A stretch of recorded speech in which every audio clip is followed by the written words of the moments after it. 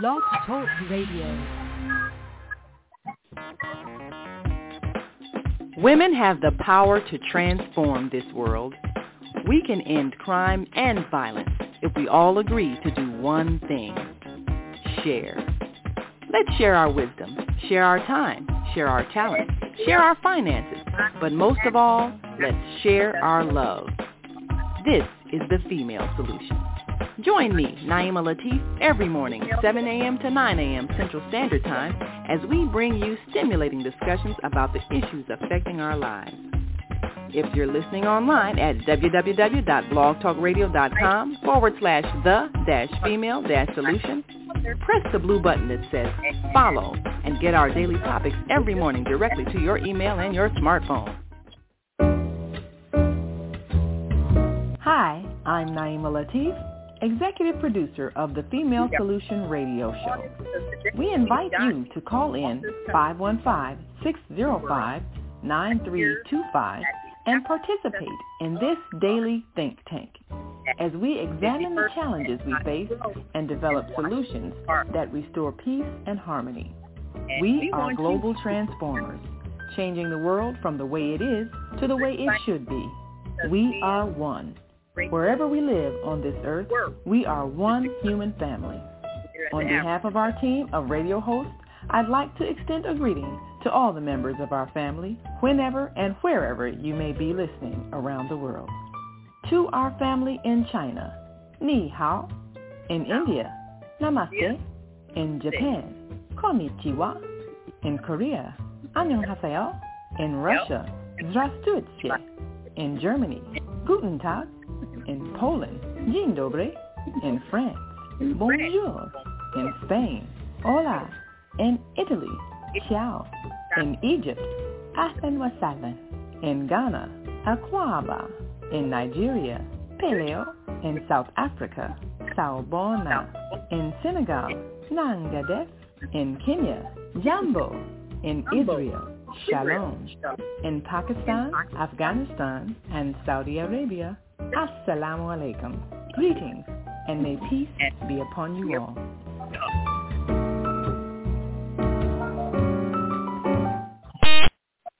And welcome to this Saturday edition of the Female Solution Global Radio TV show.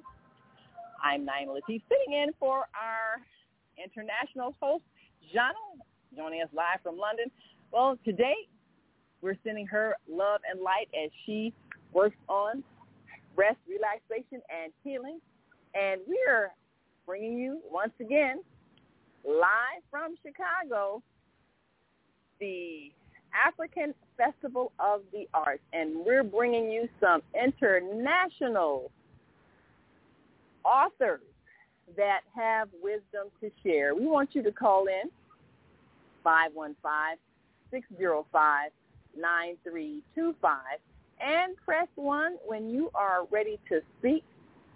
We've got people that are looking for ways to affect the global community. And here on the on-air Daily News Network, where we feature the Female Solution Global Radio TV show, we're connecting to peacekeepers around the world.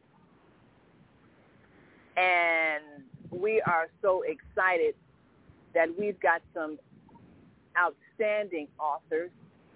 Later on our show, we'll be joined by Bishop Leonard M.P. Keiwa, internationally renowned author from Uganda, whose books and works have brought healing energy and a spirit of peace. And we're excited because his new book, scheduled to launch September 16th, will really bring people together in a spirit of peace, above denominations, above differences, above racial differences, above cultural differences.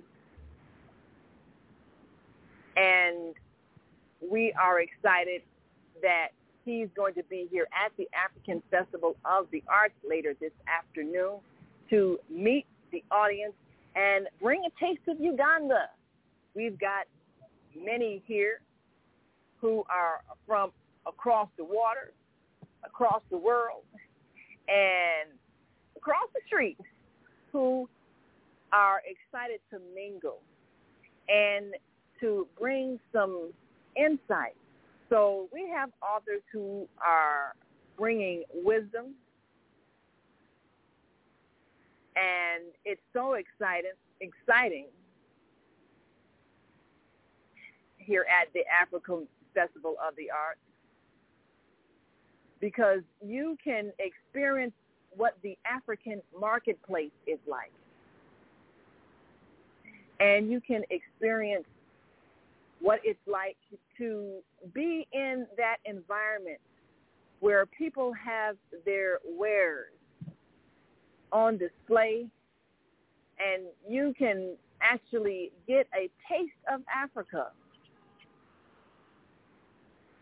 especially with the clothing, the artifacts, the artwork, the books, the memorabilia, the jewelry, and so many things that bring a taste of home to those of African descent and bring a wonderful culture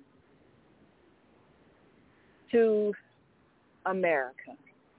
There is a large African population here in America, some who came centuries ago, but many who are recent immigrants. And we are excited to be a part of that process, especially because there are so many who are influencing the culture of America. And it's an exciting thing for us to see how America is enjoying a taste of Africa. So you can come here to the African Festival of the Arts. Here at 51st and Cottage Grove, that's the entrance. And you can experience the wonderful opportunity to get to meet people from across the globe. And you can also get an opportunity to bring some of Africa to your home, some of the artifacts here, and also some of those who are visiting here specifically for the African Festival of the Arts. We want to make sure that we appreciate the various cultures. So, of course, behind me is the underground book stall, and if you're at the African Festival on 50, it's the bookstore. The book stall is right near 51st and St. Lawrence, so you can find it with the many booths here. And also his bookstore is on 87th Street, east of Stony Island. You'll see the sign right there, Underground Books.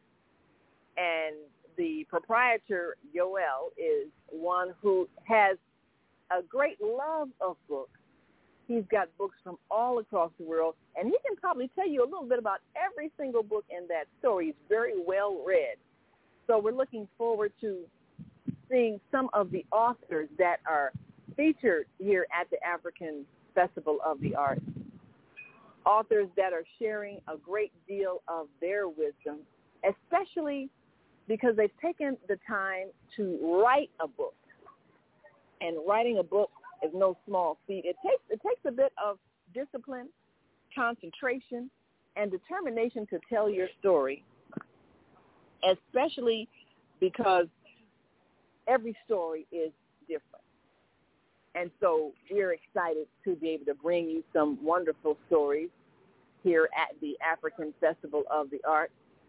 And we want you to call in 515-605-9325 and press 1 when you're ready to speak. If you want to speak to some of these authors and ask them a bit about the stories that they're sharing with us.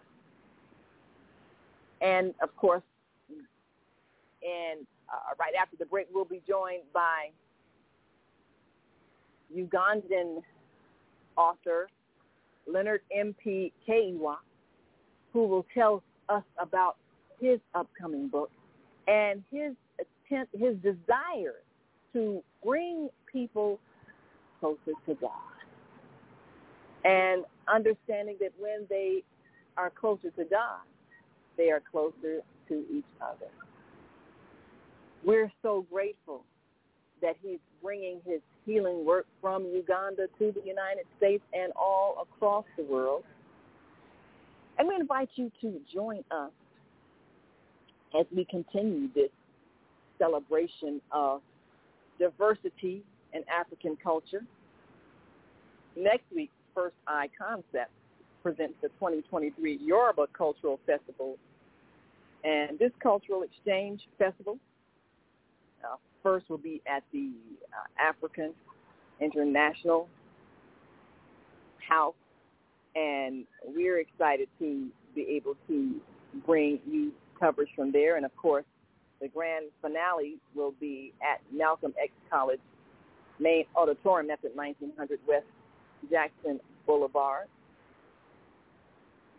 And this is a celebration of the very rich Yoruba culture, but most importantly, it's an acknowledgement of those leaders who are bringing peace to our world through the respect of other cultures.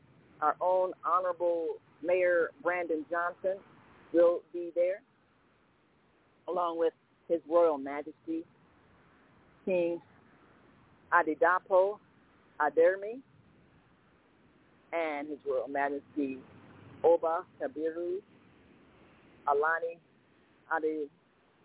Adelaja Kolawole Agbabiaka, and His Royal Majesty Oba Dr. Festus Adekunle Adeyemi, and our own dear Congressman Danny K. Davis, representing the 7th Congressional District here in Illinois. These powerhouse leaders are demonstrating the importance of cooperation, unity, and reaching out to the community to make a difference. Organized by the President and CEO of First Eye Concept, Ambassador Wole Akane Duro Ladipo. This is a chance to honor those among us who have, in fact, made a difference and are continuing to reach across the world to our brothers and sisters to make their presence known. Special honoree is Chief Dr.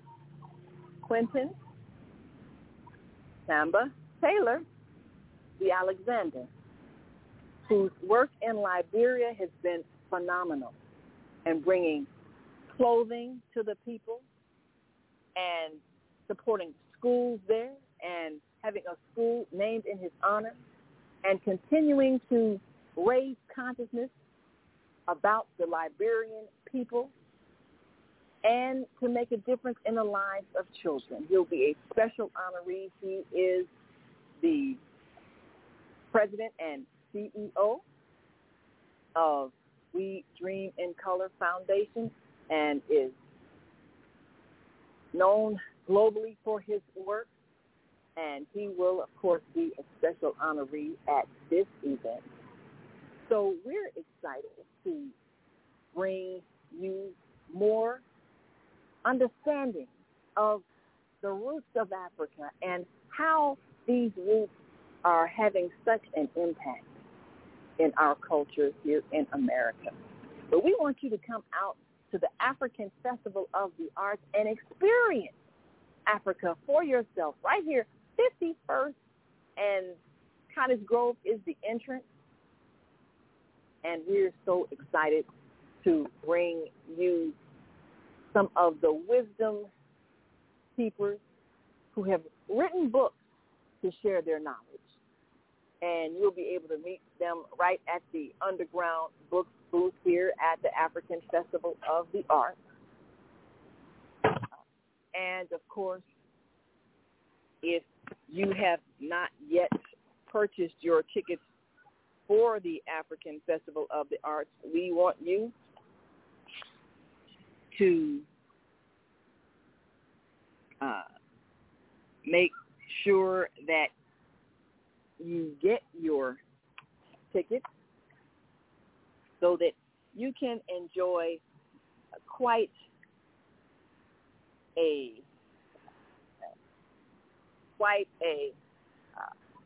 variety of experiences. And, of course, African food, which is just outstanding. So we urge you to go to AIHUSA.org and get your tickets. Again, that's AIHUSA.org to get your tickets to the African Festival of the Arts. And they'll send you electronic tickets. Of course, you can show that when you get to the entrance. You know, everything, we're saving trees by doing things electronically. So we definitely want to give you that opportunity to be a part of this cultural celebration and to make sure that you are here with us as we introduce you to some wonderful authors, and we want you to continue your celebration of African culture with the 2023 Yoruba Cultural Exchange Festival next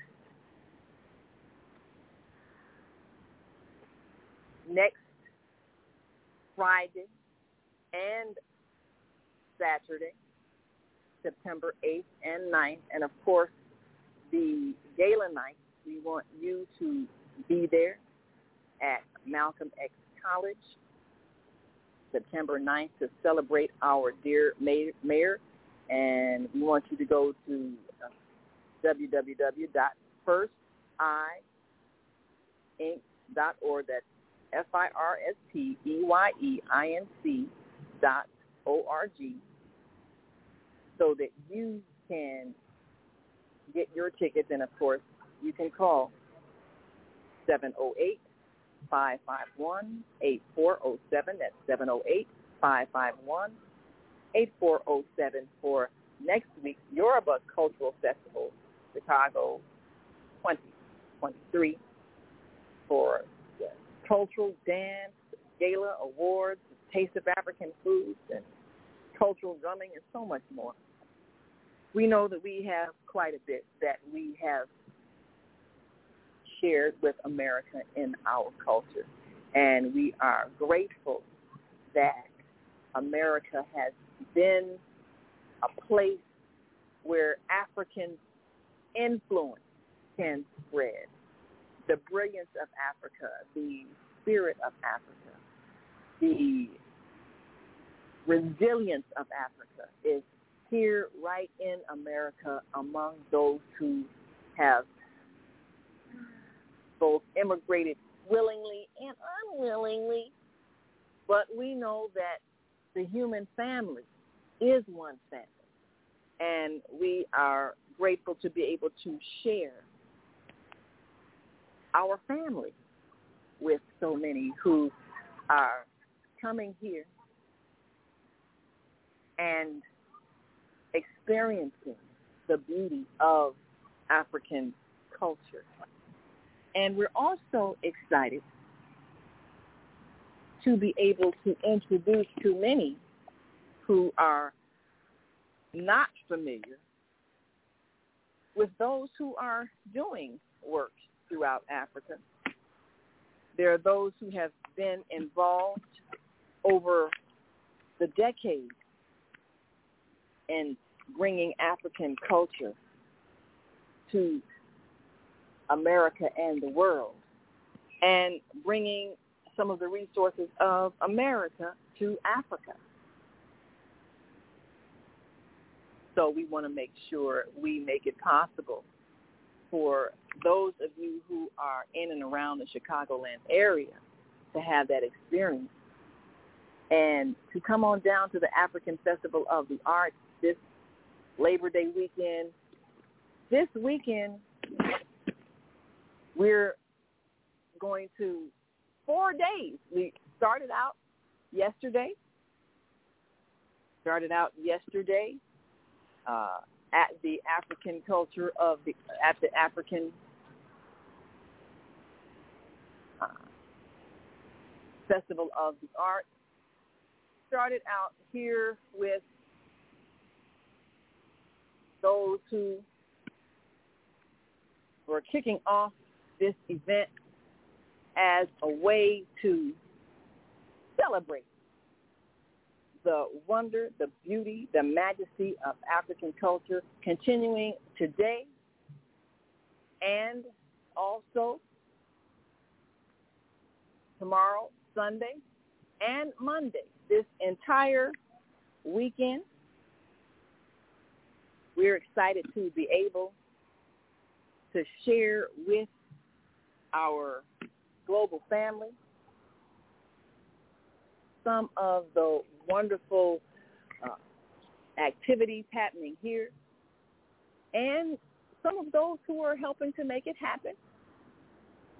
We're grateful for all who have been a part of organizing this event, and of course the African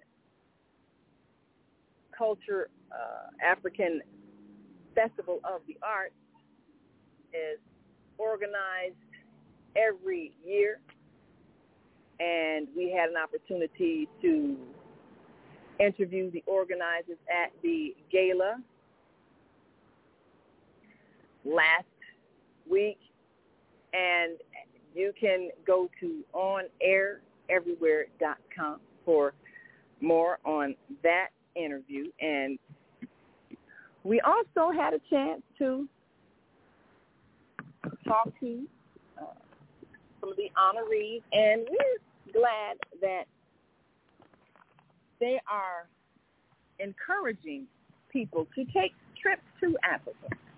Every place in this world is just a plane ride away. And that being the case, we have a chance with many who are specializing in travel, and our own dear travel agent, Deborah, who is here on the Female Solution Global Radio TV show every third Saturday, gives us some travel tips. Whether you're going at home or abroad, you have a chance to see the world if you simply know how to organize yourself and prepare for your travel. And every third Saturday, Deborah is here on the Female Solution Global Radio TV show to help us in case we have fears of going abroad. And we need to know that we are a global family, and we need to know that there is nothing to fear. We're grateful that we have a chance to meet those who are from across the water and from around the world. We're grateful that we have a chance to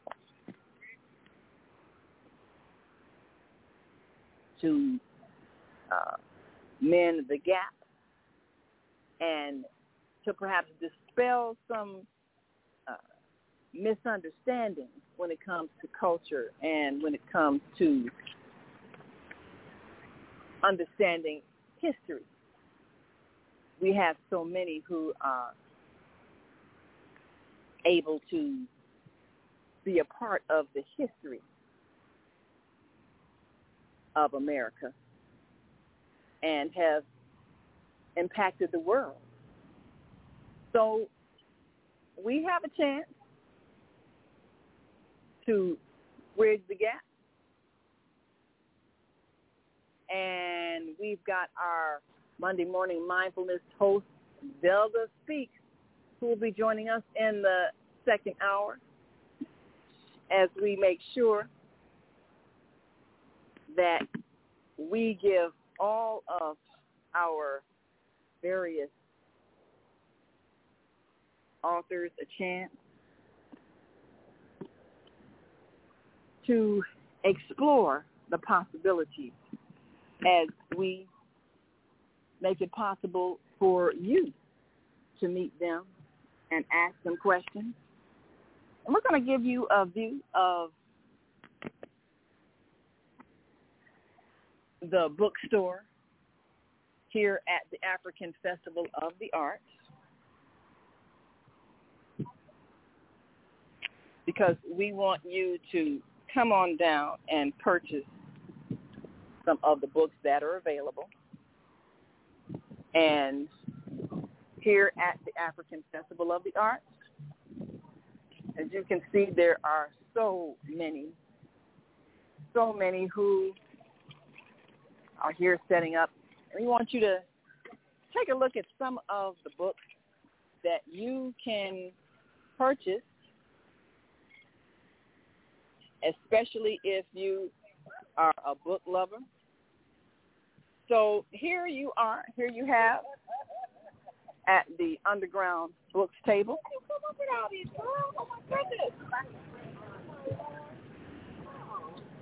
We've got a special array of children's books. And if you've got children, you want to have some books that are especially designed to inspire them. Wonderful history books. And here, of course, is the proprietor, Yoel, who has been one that has supplied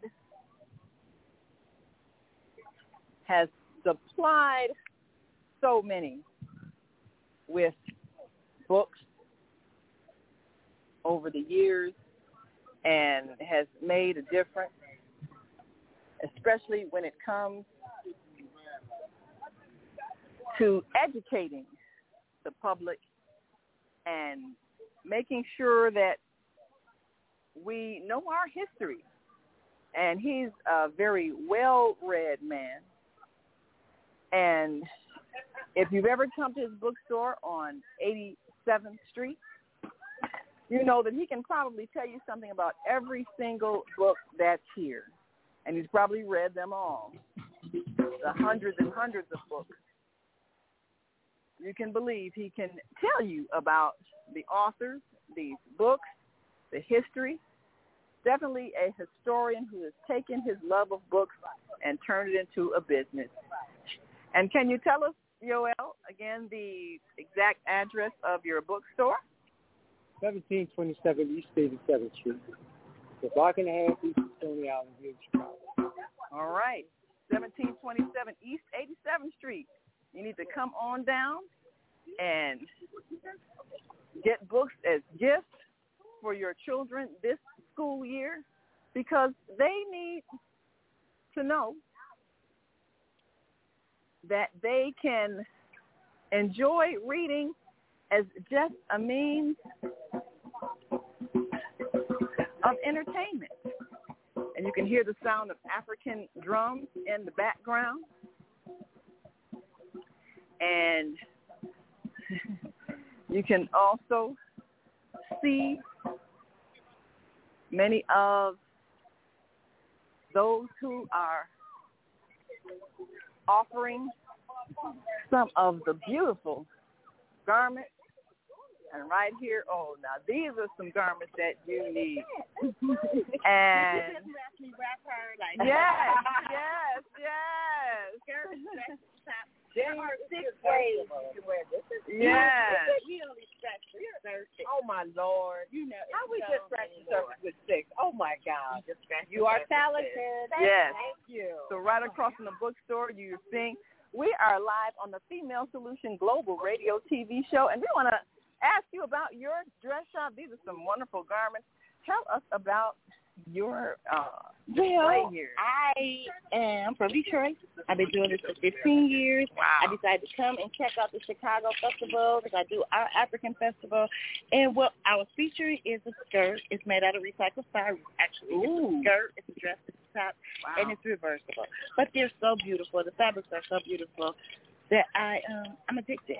Wow. But do you have a website where people can order if they don't get a chance to Accessories.com is my website now, but I suggest everybody follow me on Instagram, Kima_Shine for Life. And can you spell that, please?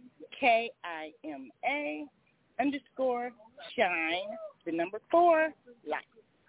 All right. And I'm changing the website. I'm changing everything because I started out with accessories, and God has blessed me with all of this over the past 15 years. So we're rebranding, not so much accessories, but lots of clothing. And you look magnificent. Oh, well, thank you. Thank you so much. Well, all right. Well, come on down to the African Festival of the Arts. You get a chance to buy it right here. If you're in the Chicagoland area, if you're in Detroit, you got to look for it. So we're so excited that we're giving you an opportunity to meet some wonderful people who are making a difference in the world. And if you are somebody who cares about global peace, then you should most definitely care to share some of the works of those who are bringing us closer to world peace. And we're excited because we know that if you're somebody who is concerned about the society in which we live, you want to see things change, and you want to see things manifest in a way that will make a difference. So we're excited to bring you those who are intending to have an impact and are able to make a difference with the work that they do. And this is no simple feat. It truly is not, because many are able to make a difference, and many are able to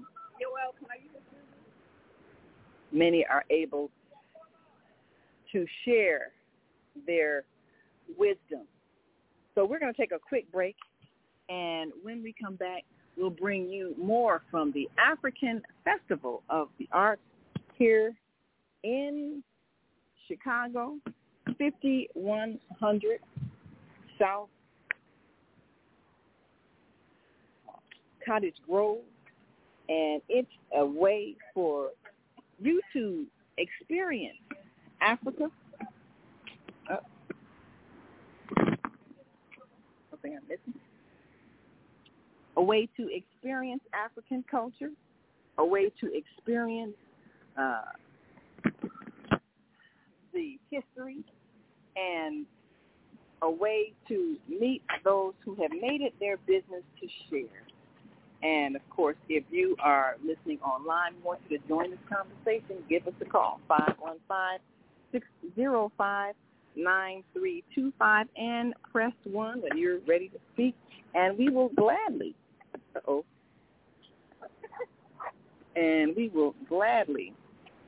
we are, take your calls.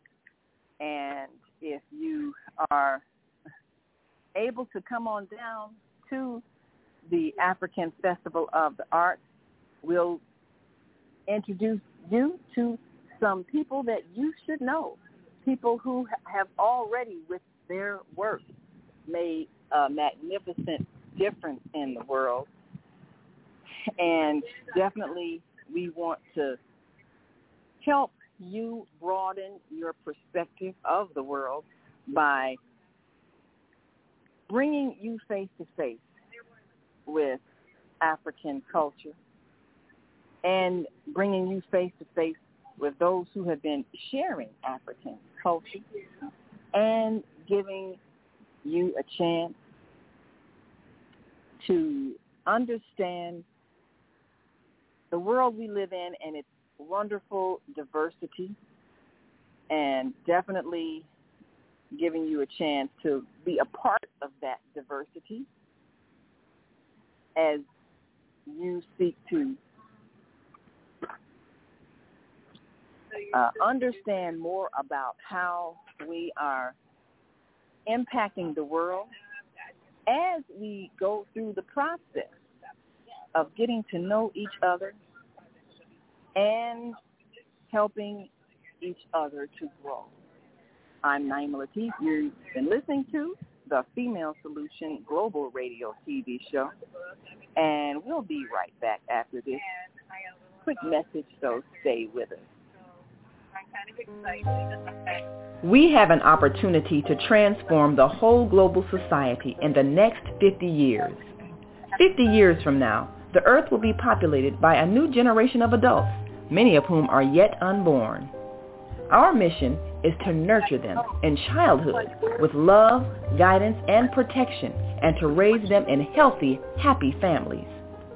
If we impart values of compassion, generosity, and respect for fellow human beings in the next generation of children, they will create a world where people can live together in peace. This is our goal. Be a part of the transformation. Get your copy of the book, The Female Solution. Go to www.naimalatif.com. That's www.naimalatif.com.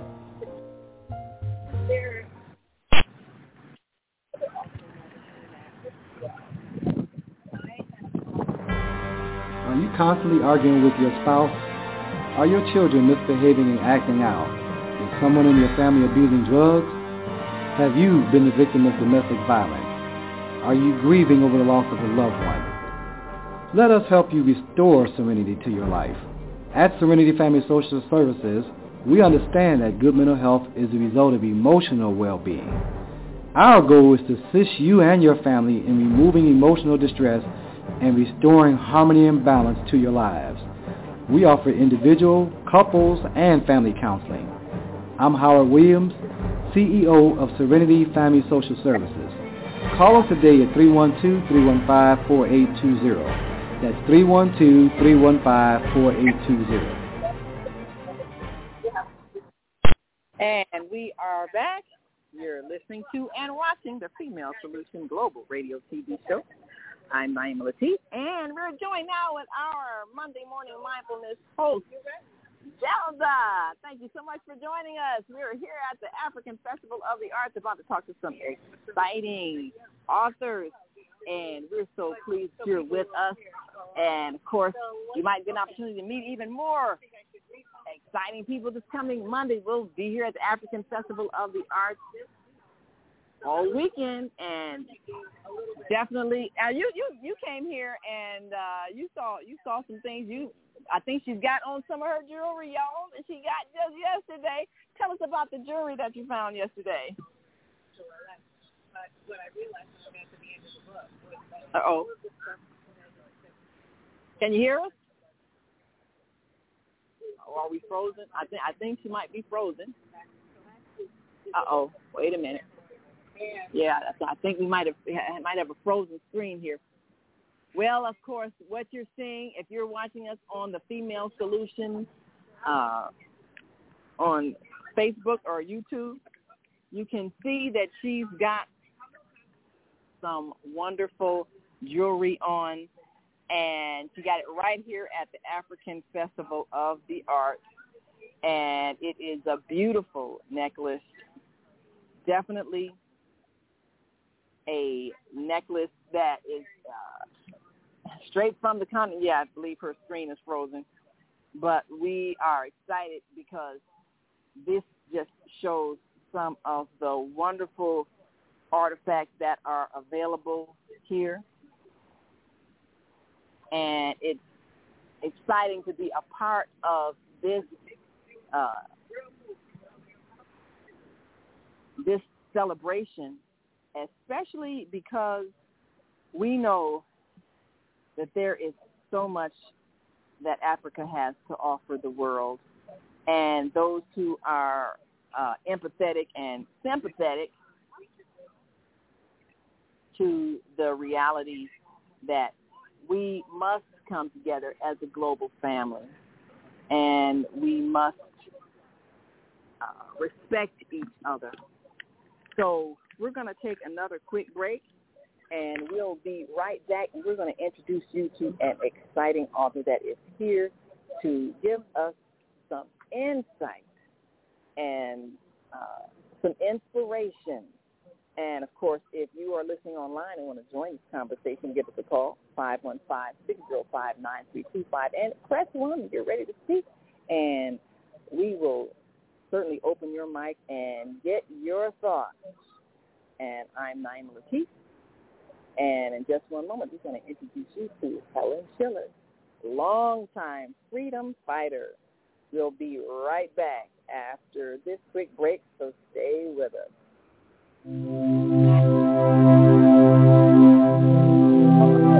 Do you want to live in a world without war? Join our global peace movement. Heavenly Culture World Peace Restoration of Light transcends culture, religion, ideology, and other boundaries to achieve peaceful harmony in the global society. HWPL is committed to bringing world peace and cessation of war through peaceful dialogue between religious groups. I am Director Shin-Suk Kim of the HWPL Chicago branch of North America. Join us for our next gathering. Call 773-580-1501 and be a part of the movement for world peace. Email us at chicagohwpl@gmail.com.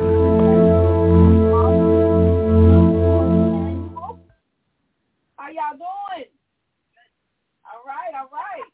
So this afternoon, we're going to be featuring some of our authors, and we will be starting with the freedom fighter, alderman, humanitarian,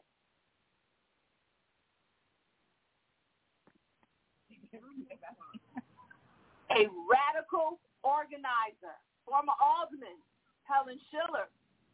She has her new book out, Daring to Struggle, Daring to Win, 5 Decades of Resistance in Chicago's Uptown Community. Come by. Let's talk with her. We want to find out her history. She has history with major movements in the city of Chicago.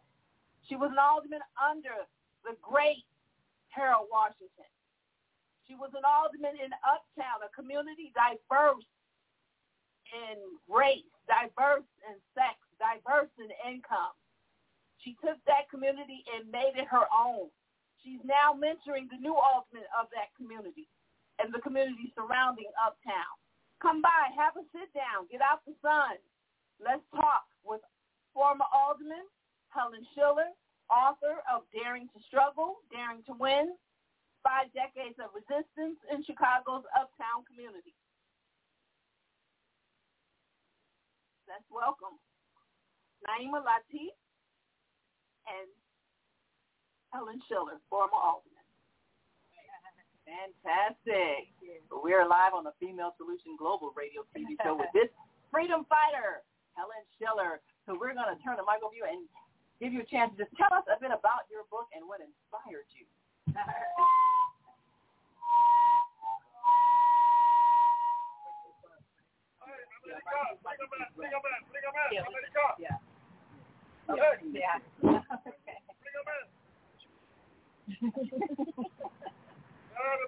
All right, there you go. All right, thank you. So the book is really about Chicago and about Uptown and the struggle for this everyday struggle to survive that people had here and the struggle throughout the city. We had coalitions through the 70s. But I first came to Chicago in 1972. I was recruited to come here to join a group called the Intercommunal Survival Committee. We were white people working under the direction of the Black Panther Party to organize white people to join the Black-led struggle for liberation. And throughout the 70s, we were engaged in many different activities and survival programs in Uptown, but also numerous coalitions throughout the city, especially around the Chicago 21, the master plan, Chicago's master plan, which was the Chicago 21 plan that we were very concerned about its intention to really basically destroy many different neighborhood communities, especially surrounding the Loop, including Cabrini Green, Pilsen, having an additional impact on Uptown, Westtown, et cetera. So that we had a citywide coalition around that, and we also were engaged in, many of us were very involved in education. So we were also involved in many education activities in the Parent Equalizers of Chicago. So the book deals with those early years in the 70s and our struggle there for various different activities, both locally and in Uptown, but also throughout the city. There's several chapters about education that also highlight the boycott of Mollison School, the Parent Equalizers, Dorothy Tillman, and all of that, and also Marianne Stamps and Chicago Housing Tenant Organization, and all of their struggles around the public housing. Hello? Oh.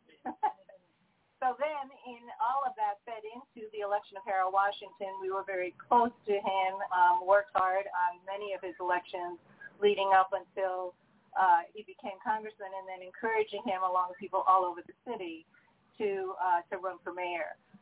We had a magazine called Keep Strong Magazine in the 70s, and then a newspaper called All Chicago City News, beginning in 1980, starting in its very early introductory issue with a prescient interview with Harold Washington, who basically laid out the political situation as it was going to unfold over the next 4 years, culminating actually in his election as mayor in the next 3 years.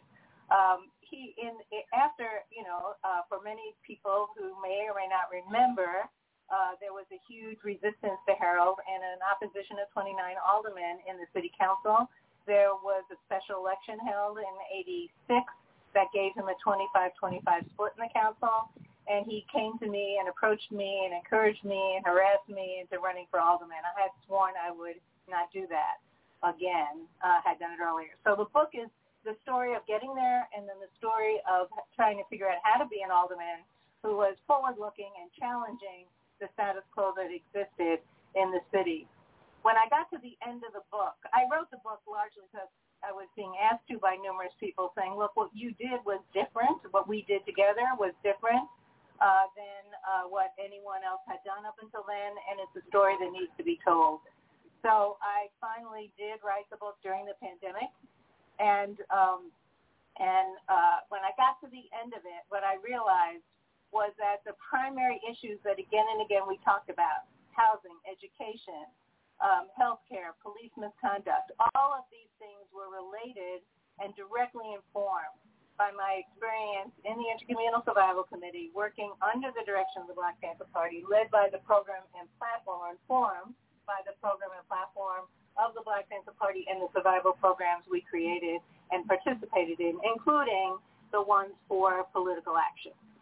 Because what we realized was that political action, legal action, and community participation in action, organizing, were the three pillars for really having an impact in changing the world, especially when we realized the revolution we expected to be happening in the early 70s was really, truly a prolonged, a protracted struggle, and we had to be in it for the long haul, making the notion of survival programs, survival pending revolution, so very clear and so very needed and so very important. At any rate, when I got to the end of the book, I realized that over and over and over again, almost everything that I had been involved in had really been informed, my own actions, by that platform and program. So we actually ended the book with it. So that's the book. There's lots of stories. I tried to write it as stories because I wanted it to read almost like a fiction book to make it easy to read. But for those of us who prefer to hear and listen rather than read nonfiction or any books, actually, I did record an audiobook earlier this summer, and it's now also available wherever audiobooks are sold. So it's in both forms. And you want to talk? All right. Let's have a conversation. Well, we're excited because, I remember that history with Mayor Harold Washington and how critical it was to form that coalition of progressive people on the other sides of town and to really make a difference. And it was exciting to watch, and I know there are a lot of intense struggles. Well, one of the things that you observed is getting into the political arena, coming from an activist into politics. What were some of the challenges that you experienced? Yeah. So, first of all,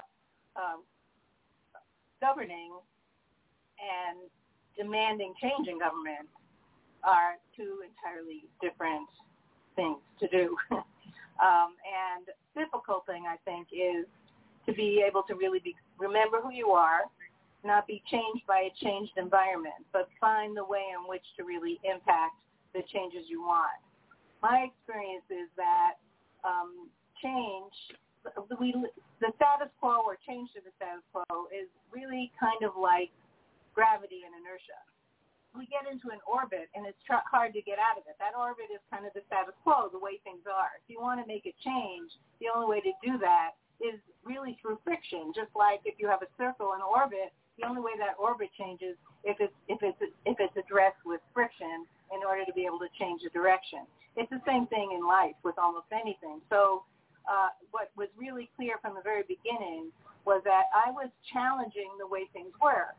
I told Harold that I would be one of his partners in the city council, but that also, if I was going to do this, then for me, one of the most important issues was proving that you could do development without displacement. From my perspective, at the core of everything is the color line, and you have to address racism in this country, in this state, in this city, in all of our communities and everything we do. We have to be aware of the impact of racism on all aspects of our lives, no matter who we are, and take on responsibility to address it. But within that context, there's many, many different things we have to do. Public safety is really, to have true public safety, you have to have access to health care. You have to have an education that informs you who you are and our children who they are and where they came from. In order to be able to truly be able to participate and be engaged, you have to address issues of police misconduct or the understanding of the needs that people have based on their position in life. If you don't have a lot of resources, you are treated differently by the criminal justice system than you do if you're the wrong, depending on the color of your skin or your background in so many different ways, it's impacted by the way in which people respond to you. And if they're responding from the perspective of a status quo that is inherently racist or that is inherently disrespectful or disregarding of people who are of lower incomes or are black or brown or whatever, then you have a situation where you're going to have to challenge the status quo. And that was really what I had to learn how to do it. How to do that not any longer as an activist, which is demanding that the people in power act, but to do, and when they don't act, to be engaged in survival programs that show them how they should be acting, which the Black Panther Party was very effective. That's why we have breakfast in the schools and why we have sickle cell anemia testing and so many other things. But it's also about what now do you do in this context? Here you are. You have an ounce of power. What are you going to do to be able to have that serve people and to be able to have an impact and change in their lives? I realized quickly that to learn how to do that in the city council, I had to follow the money, I had to understand the budget, but I also had to remember who I was. I had to be really, as Nancy Jefferson used to say, great leader from the west side of Chicago, that I really had to know my plumb line and had to be aware of it and let it direct me. And so I think that there's a real distinction between governing and being an activist, but you need them both. And the most important lesson I learned was that in order to make change, people have to create a seat for those in power to swim in. That there will be those in power who want to do what you're doing but need allies in order to get it done, because no one person can pass an ordinance or anything like that. You need to be able to have the majority of whatever the legislative body is. To get that majority to be willing to make the changes on the status quo that we really need, that really address the day-to-day survival that people have and improve our ability to be able to ensure that our communities are safe, that they're healthy, that our youth can grow and develop, and that all of us can realize our fullest potential, we need to be able to have allies. And we need our allies to support what we want to do, to be out there building that sea for us to swim in. So not only do we have the support, but that we have the additional push and emphasis on those colleagues that are maybe on the fence and need a little pushover, or really want to support it but need to know that there are people that are going to have their back. So I think that the most important lesson for all of us, both in government and out of it, is that we need to see the swim in. And for elected officials, they shouldn't be defensive about it. They should embrace it. And for those who are out there organizing, they need to understand the nuances so that when they actually have an ally, that even if it may appear that they're kind of on different paths, that they really are doing what's necessary to give that person what they need to be able to do what the activists want them to do. You know, that's a really key thing for people to understand how politics works, and the fact that you really do have to have alliances. And I think that's one of the challenges going from activism to politics. And, of course, if you just tuned in, we're talking to Helen Schiller, who is author of Daring to Struggle, Daring to Win. We're here at the African Festival of the Arts at 51st and Cottage Grove. You need to come on down and buy this book. And if you're serious about organizing, you need to buy this book. If you're serious about politics, you need to buy this book. And one thing I wanted to know, when you look for allies who might really be willing to stick their neck out and make a change, what are some of the things you look for to see who is really sincere in politics? Well, you know, ultimately it's by what people do. Right?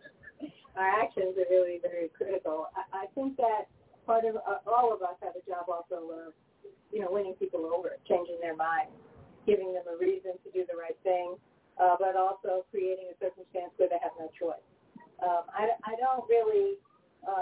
There were so many different things that occurred during the time that I was alderman, and different ways in which I had to figure out how to move the needle forward.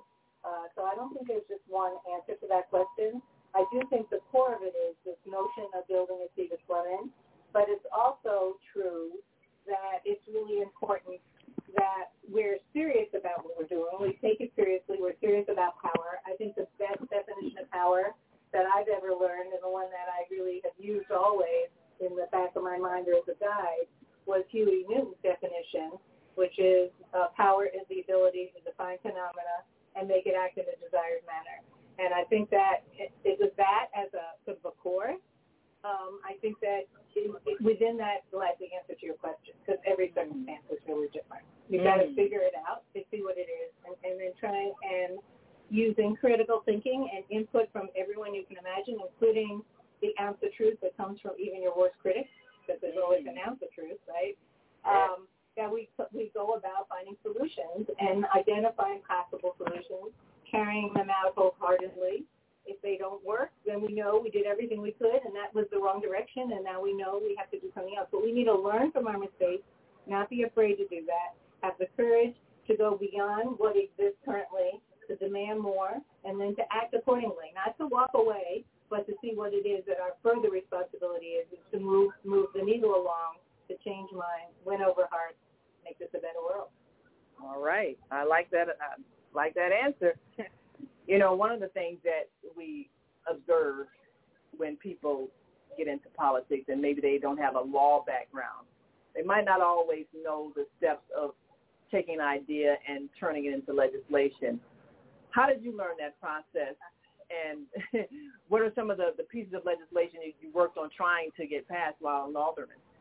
All right. So when I first became an alderman, the Robert's Rules of Order that I knew was Bob Lucas's Robert's Rules of Order. And Bob Lucas, for those of you that don't know, was the executive director of the Kenwood Oakland Community Organization back in the day. And it was a very different community there, just like Uptown is now in the 70s. And Bob had been around for a long time. He's been very involved in the struggle around the Willis wagons at the Board of Education when they didn't have students in school, in real school buildings, but in what they called these Willis wagons. At any rate, Bob used to make up his own rules, call it Robert's Rules of Order, and that's how we ran literally all the meetings, coalition meetings we had around the city for years. That's what I knew. I knew that wasn't exactly the rules in the city, and so did Harold. And Harold had convinced me to run, and I told him, look, whatever, this is what I know. It's not, your normal thing.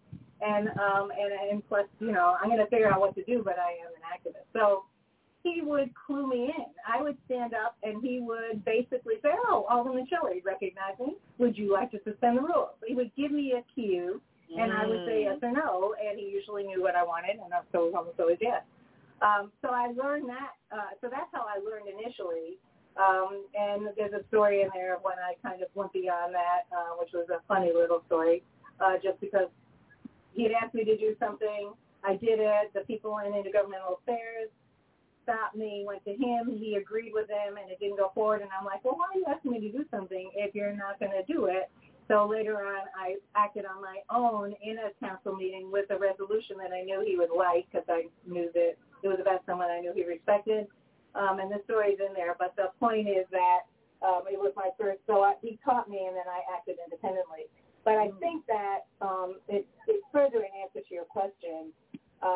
What I learned, so in my first term, I had, let me go back a minute. In the 70s, I'd had an opportunity to work with Edison Jagogo, who was in Chicago as a representative of the Zimbabwe African National Union, who were in Mozambique, who had troops in Mozambique fighting the war in Zimbabwe, in Rhodesia, for Zimbabwe independence. And he actually ended up in 1979 being part of the Lancaster Agreement negotiations that out of which became the independence of the new country of Zimbabwe, an independent country. However, in 1976, he had approached me. He'd seen the magazine we put out, Keep Strong, and he asked me to work with him. He would do all the writing, get me the pictures, and I would do the layout and the printing of Zimbabwe News, which was the magazine that went to the troops in Mozambique. So that shortly after I became alderman, maybe a year or so later, I had an opportunity finally to actually go to Zimbabwe, and it was a conference, journalist conference, and so I grabbed it and I ran, even though I was an alderman. I had been a journalist. I still had my press pass. Oh, okay. And so I went and spent time in Zimbabwe. So in 1989, this was 1989, when I was, before we left, I had a brief conversation with Prexy Nesbitt, who had very strong ties with the government of Mozambique. So he arranged, I was with Slim Coleman, and he arranged for the two of us to not only go to Zimbabwe, Harare, but also to go to Mozambique. So we spent time in Mozambique at a time when the South African government was financing Renamo, and they were basically terrorists who were coming in. They were going into to small communities where people mostly lived in thatch homes. They would take everyone out. They would take everyone out of the home. They would kill the adult men. Oh, no. They would take all the women and children, have them go back into the thatched huts, and then they would take the boys, the teenage boys, and younger, maybe like 10 and above, and they'd force them to set fire under gunpoint to those huts. And then they would tell them, you've now killed your family, you have to come with us. And they'd make them child soldiers. And then they planted mines all over the place. So when we were there, we were not only became aware of that situation, we also became aware because we went to the displacement camps where there were tens of thousands of people who were displaced living in, this huge area that had makeshift tents in it and barely any facilities. But we also went to the hospital where again and again and again we spoke with people who had lost one limb or another, or children that had escaped, or people who had been either blown up from a mine or had been macheted and lost a limb. Oh, wow. So I came back to Chicago pretty upset about the influence of South African apartheid on the entire South African region. Yeah. It was traditional back in the day, my first few terms as alderman, to be offered an opportunity to teach the 8th graders the Constitution. And I had done that the first year I was there, using basically the Constitution as a vehicle to show how change is made. So I used it to show how through community action, things were changed. But that the Constitution started as the only people who were actually citizens were white men who had money. Who had property. They had to, that's all who was considered a citizen in our very first Constitution. So I'd start there and go on. I decided that in 1990, in January, after I returned from this trip, that Nelson Mandela was announced that he was being released, but nothing was being done about apartheid. And there was the folks that were involved in the anti-apartheid movement here had a slideshow. It was, I guess, a PowerPoint of the early version of it about apartheid. So, and about the Constitution, the existing Constitution of South Africa, and their demand for a one-person, one-vote, which was just the campaign that was just beginning with Mandela's release as a response to you can't stop the sanctions because he's been released. Apartheid has to be done before you stop the sanctions.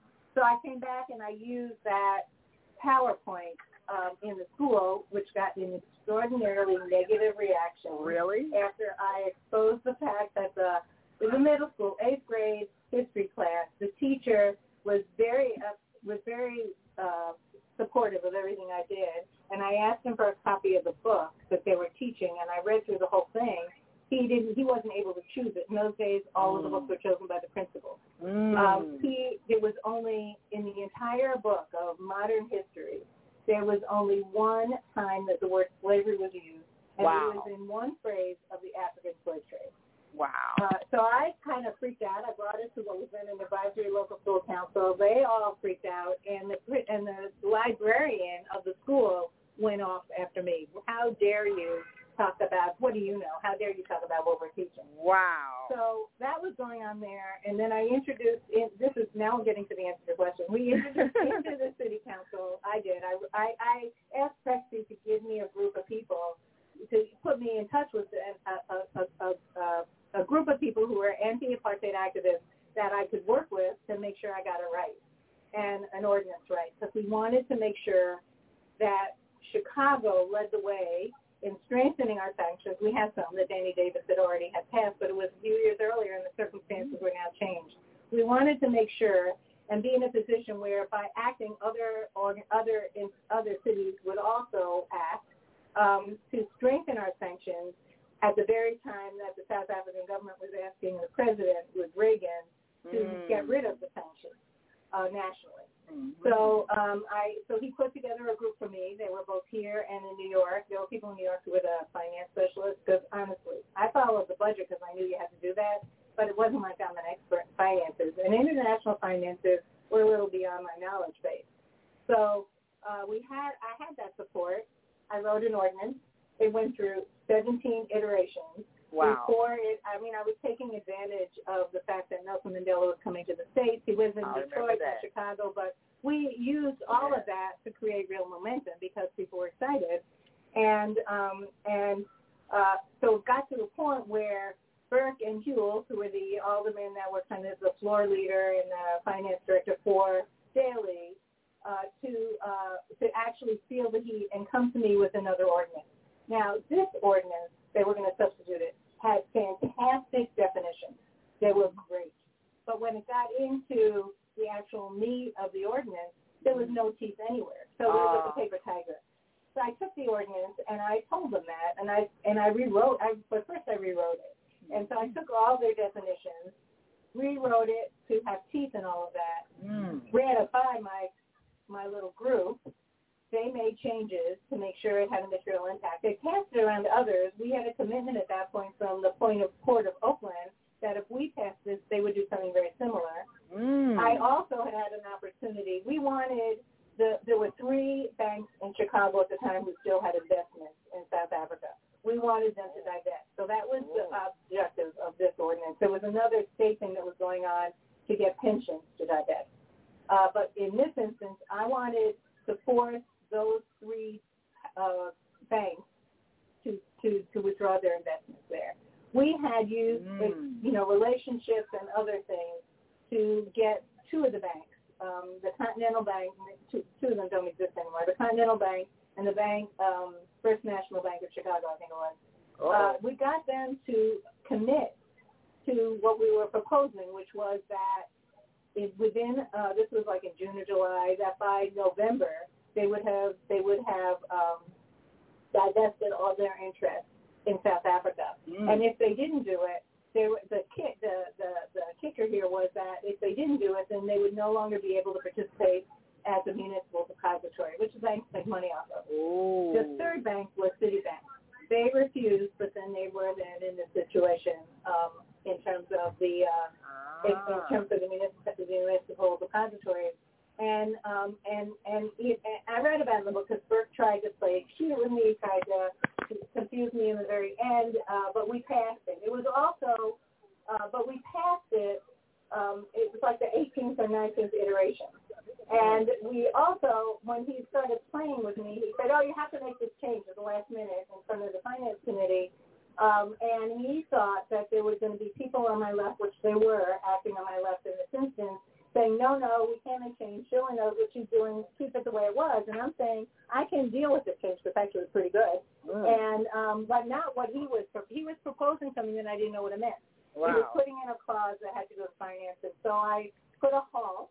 I got on the phone to the person in New York. I asked them what effect this would have. She said, absolutely none. He's just playing with you. I went back in, and I said, we're going to go with it. He turned red. The other folks voted against me, which I loved because it made the whole city council, when it came in front of the city council, made it look like there was a real compromise here. And we successfully passed it. It was fantastic. Wow. Then, a few months later, I was engaged in a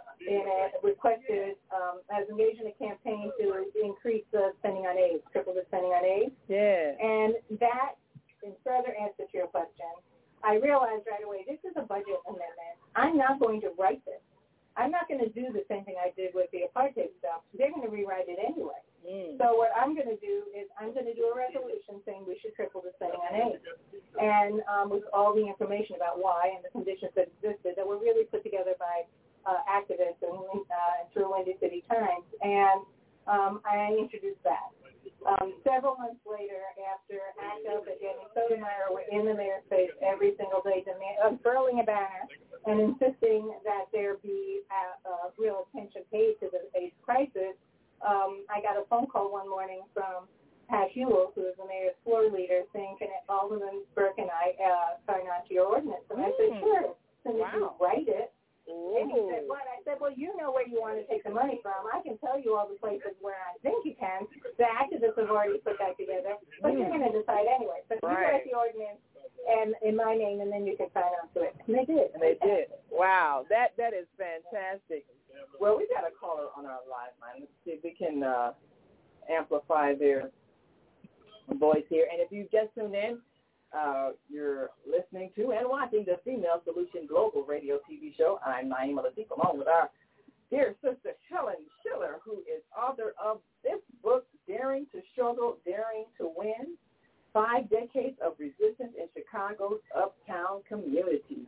If you were in Chicago around that time, you know it was a battle. And our Friday host from Florida says, greetings, beautiful queens. Yes, thank you so much for tuning in, Bianca. And we're going to open the mic for area code 312-632. Give us your name, where you're calling from, and your question for author Admiral Nelson Bay. I'm very happy to hear Helen Schiller for the first time. I'm very impressed by everything Helen Schiller said just now. I'm on my way to come and get one of those books. I'll be there in less than an hour. I'm probably the next mayor of Chicago. I recently wrote a letter to Brandon Johnson telling him that he would do well to appoint me Chicago Deputy Mayor for Finance and Revenue Generation, or I'll very likely run against him and win at the next election. So, well, I tell you what, you know, when you get here, you're going to meet a real-life activist who can give you some pointers if you're going to get into politics and share your knowledge, wisdom, and experience, because she's the real deal. So thank you so much for calling in, and we'll see you here at the African Festival of the Arts to get your signed copy of Daring to Struggle, Daring to Win, 5 decades of resistance in Chicago's uptown community, right here at the Festival of the Arts. And, of course, we're at 51st and Cottage Grove. So come on down. We want you to be a part of this. We've got some people in the audience. Is there anybody who'd like to ask a question? Make sure we got enough cord here. Ask a question of all right. Well, let me see if I can bring you the mic. Oh, you got my okay. Yeah. So organized, don't it? Yeah. All right. No, it's just too close. You can talk. No, you can. Yes, you talk from over there.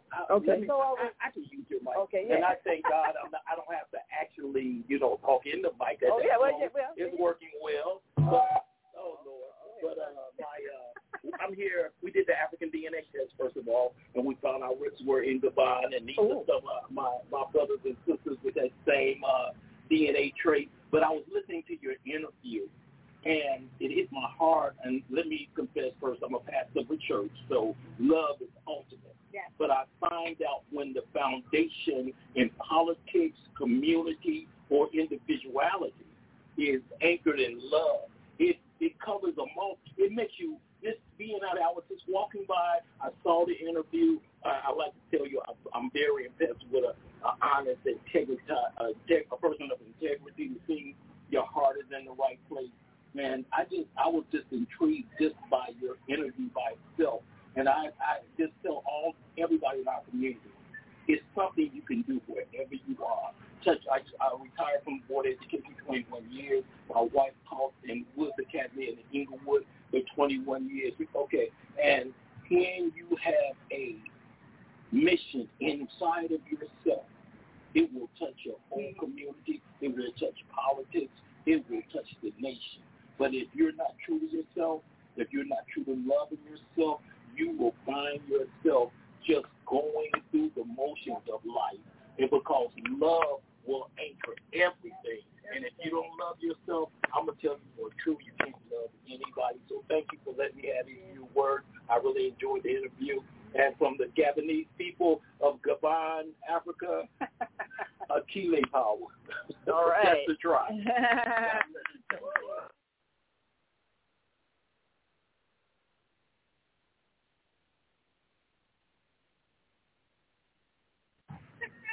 I think one of the things that we learned from this is that sincerity is important if you're going to be in politics. And I think one of the things that we find challenging is that so many people get into politics for the money, and that's why some of them get in trouble because they end up doing wrong things with the money. During the time that you were observing what was happening in City Council, we know that Alderman Burke had been over the finances for a long, long, long time. What were some things that surprised you when it came to how the city was deciding how to divide up the money that was being gathered, throughout taxes and everything else? Were there any things that you were kind of shocked that, we're doing that? I mean, what were some of the things you saw? Well, I guess I actually entered the arena of City Council. I became alderman at the beginning of Town Washington's second term. I was very focused, as I said earlier, on proving that you could do development without displacement. And I had a lot of conversations with Harold about this because he was from the 1st Congressional District, the South Side, which at that point in time was a model of divestment, a negative model of divestment. I mean, there was nothing happening here, and there was no development going on. That housing, that following the 50s and 60s when a lot of the communities were disrupted in order to build actually public housing that was done very poorly and in a manner that was very disrespectful for people and made it difficult for people really to grow and develop and deal with stuff, and it was also with planned failure, so that the management was not very good, and that the campuses, both on the south side as well as the Cabrini, were campuses that were large and that included sewers and roads and policing, none of which were paid for by the city, all of which were no longer part of the city. It was like there were townships within the city that the Chicago Housing Authority was responsible for, but not paying attention because the head of the Chicago Housing Authority was taking money to do his own development like Marina Towers. So, and that was why one of the things about Marion Stamps was that she was so clear and focused and aware and knowledgeable about all of that, she was an organizer, a fight-in organizer who had a huge love for her people and was engaged always in Cabrini, but also citywide in terms of all Chicago tenants in really challenging the way things were. So we had a period of time in starting in 83 where there was real hope and expectation of changes that were to come. Harold was really clear of that. He was committed to it. He also understood that just changing a law wasn't going to change anything, that you had to change the culture. You had to change the behavior. You had to get people know that things could be changed and engage them in making that change from their own perspective of what needed to be done. And he said over and over again, and I think this is really important because I think it's often misinterpreted. He said over and over again, yeah, it would take at least 20 years to get to that internalization. But that's what he was talking about. He wasn't saying we have to wait 20 years for a change. He said we have to engage in a change again and again and again. If we used to say quantitative change leads to qualitative change, this was his version of it. You know, things have to be made to be right in order to really get the change that you want. It's why it's taken this long to get an alderman and a city council that is forward-looking and a mayor that is forward-looking. And I know that there's a lot of pushback, but I think that's because we're used to the status quo, and that's always our default. And we have to get beyond that. We have to look at what it takes to find new solutions to the problems that we have, because what we've been doing over and over and over again, even if it's different things, isn't working. So it's time to do something different and take that leap and not be fearful. The truth of the matter is it can't be worse than it is. So we have to really get at the heart of it and not let the people who want to prove to us that we can't make the change by holding us back, that we can and that we have the strength to do it and the courage to do it as a community and as a city. So I think that it was when I became alderman, I wasn't in a position. I had to learn the job, first of all, and I knew that to understand to do that, I had to, one, be able to have an exemplary service office, because I had to show what that job could be, and I had to be responsive to everyone, but I had to hold on to my values. And sometimes that seemed contradictory. The people who were opposed to me, who wanted they saw the entire community on the north side, unlike the 1st Congressional District, where there was divestment. In Uptown, we were at the end of that cycle in the speculatory cycle, and people have been land banking, and now they were beginning to try and do new developments to kick out the people that have been now living there and living through all the difficulties and trying to find solutions for several decades. And we're saying, no, we're going to do development differently here and show it could be done. And so Harold and I had a lot of conversations about it, because he said, why are you against any development? And I'm like, I'm not. I just want to make sure that we do it in a way that doesn't force other people out, that it benefits everyone, not just the people who are trying to make the money off of it, or people that genuinely want to live in a different community, but not necessarily in the one it's going to become, but the one it could become if we really do it. So that was our conversation. He said, okay, great, I will help you do that. But I need to wait until the new year to do it, because then we will have everything in place to be able to help you. So there were more details to it, but that was basically it. Meanwhile, there was a major development we were putting in place that would allow us to, because the very first thing I said I wanted to do was to create, before I left City Council, I wanted to be able to define a development that was going to serve the people, that when it was done, it would serve the people who were already living there, that it wasn't going to be the source for forcing them out of the community. And it took me until 24 years to accomplish that, but I did, but that's what I told him. So immediately, one of the developers who was trying really hard, bought up a huge amount of land in Uptown. He was holding he bought up the large apartment buildings, the ones with large units. And some of them had been vacant already for 3 years. He rehabbed them, tripled the rents, and then let them be in deep pockets, obviously, let them be vacant all that time, because it was part of his plan to redefine the entire neighborhood. I defeated his alderman, and he heard what I was saying, and he hired a publicist to just go after me. Oh, my God. They went after me to the point where even some of my strongest allies were like, we can't deal with all this negative publicity around housing. I went toe-to-toe with them, and we were proceeding on this housing piece, and then Harold died, and they killed it. And I tell that story in the book. But the point about it is that was very distracting. So while I was doing that, my staff was working really hard on the service piece. And what I learned quickly, it took us actually 2 years, but what I ultimately learned was that when Daley became mayor in 89, Hal died, Daley became mayor in 89 after a special election. And immediately I was person non grata. Well, I kind of worked before then, but I was especially person non grata. And the word went out to all the commissioners, don't give Schiller anything. And this went on for many years. But I figured out that if you treated people with respect, and it wasn't hard, because, one of the things we always said, I know this isn't particularly known about the Black Panther Party, but we always talk about winning over the hearts and minds of people and loving the people, respecting the people, and defining solutions to problems from the true perspective and needs that people have. So for me, to me, I knew, one, there was a policymaker, and more often than not, the person that you were interacting with who was telling you no was not a policymaker. They were following someone else's direction. So I said, okay.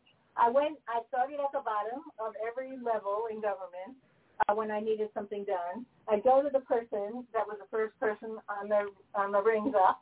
I would ask them, tell them what I needed. They would tell me that was impossible. I would ask them who told them that. They would tell me. I would say thank you. I'd go to that person. And I'd work my way up until I got to somebody who would actually make the change. And I would tell them up front, I will never say your name. I will never thank you. I will never say your name unless you absolutely don't do this. And then I'm going to talk about how this is something that should be done, and you're the person not letting me do it. So in tandem with that was the budget hearings, which I went to religiously to every single budget hearing and had questions that ultimately I started sending out to every single commissioner well in advance of the hearing and demanding that they give me answers. It wasn't until 2000 that I actually started getting them, and it was one of the reasons I actually ultimately voted for a budget, because I had the answers that I wanted, and even if I couldn't make all the changes I wanted. But that was huge, because coming up to an election, to a hearing, I was able to give that department head my entire list of outstanding needs, and they would be curious to get them done, because the last thing they wanted was me to criticize them on the floor of the city council when all the press was there and the mayor was listening on the fifth floor. So that ultimately I was able to get a lot more done than most of the aldermen, including the mayor's allies, because I wasn't afraid to challenge people, and I wasn't afraid to force the issue.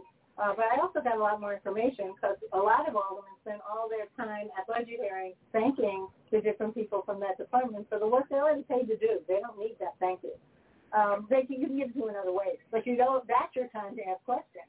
If you don't have any questions, you don't know what you want to know, that's what you do. I never did that. They didn't want me to do that.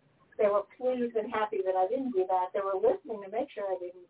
What I did was just ask the questions and try to get the answers that I wanted that then could be shared with everybody, because the media covered it and people could come to those hearings in public. So that to me was the way in which to be able to function within government in spite of the political barriers that were being put in my way. For me, from my point of view, you could try and stop me any which way you wanted to, but there was a way to get beyond it. I might not know it yet, but I was going to find it out, and we were going to move forward. But in every case, I couldn't have done any of that without support of people, without an overall engagement on both a community level, political level, and a legal level. It was really always important to use every tool in the toolbox. All right. Got a question over here. And so with all the activism that you've done, how do you translate that to the current aldermen who are the newly elected, the aldermen that have been, in place for the last 4 years, and those seasoned aldermen. How have you been able to, or have you been able to be given the opportunity to mentor, to share, your experience so that they can make the decisions that are proper for their particular community? How have you been able to do that, or have you been able to do that? Good question. Well, truthfully, that's one of the reasons I wrote the book. I've always made it known that I was available. I haven't had many takers until more recently, occasionally. I think that part of that is that people want to figure it out themselves, which I respect, and everyone has a different set of circumstances, and maybe they think, well, that's different wards. And the person who succeeded me in the 46th ward was part of my opposition always. And so it's taken until this round. But I think that what we've seen develop, so the city is so different than it was in 1987 when I first became alderman, or 83 when Harold Washington was first elected. And that was a real watershed moment for us in the city that was cut short. But it didn't mean it was forgotten. And it didn't mean that people stopped. It just meant that what we had expected and hoped for in that moment was shattered.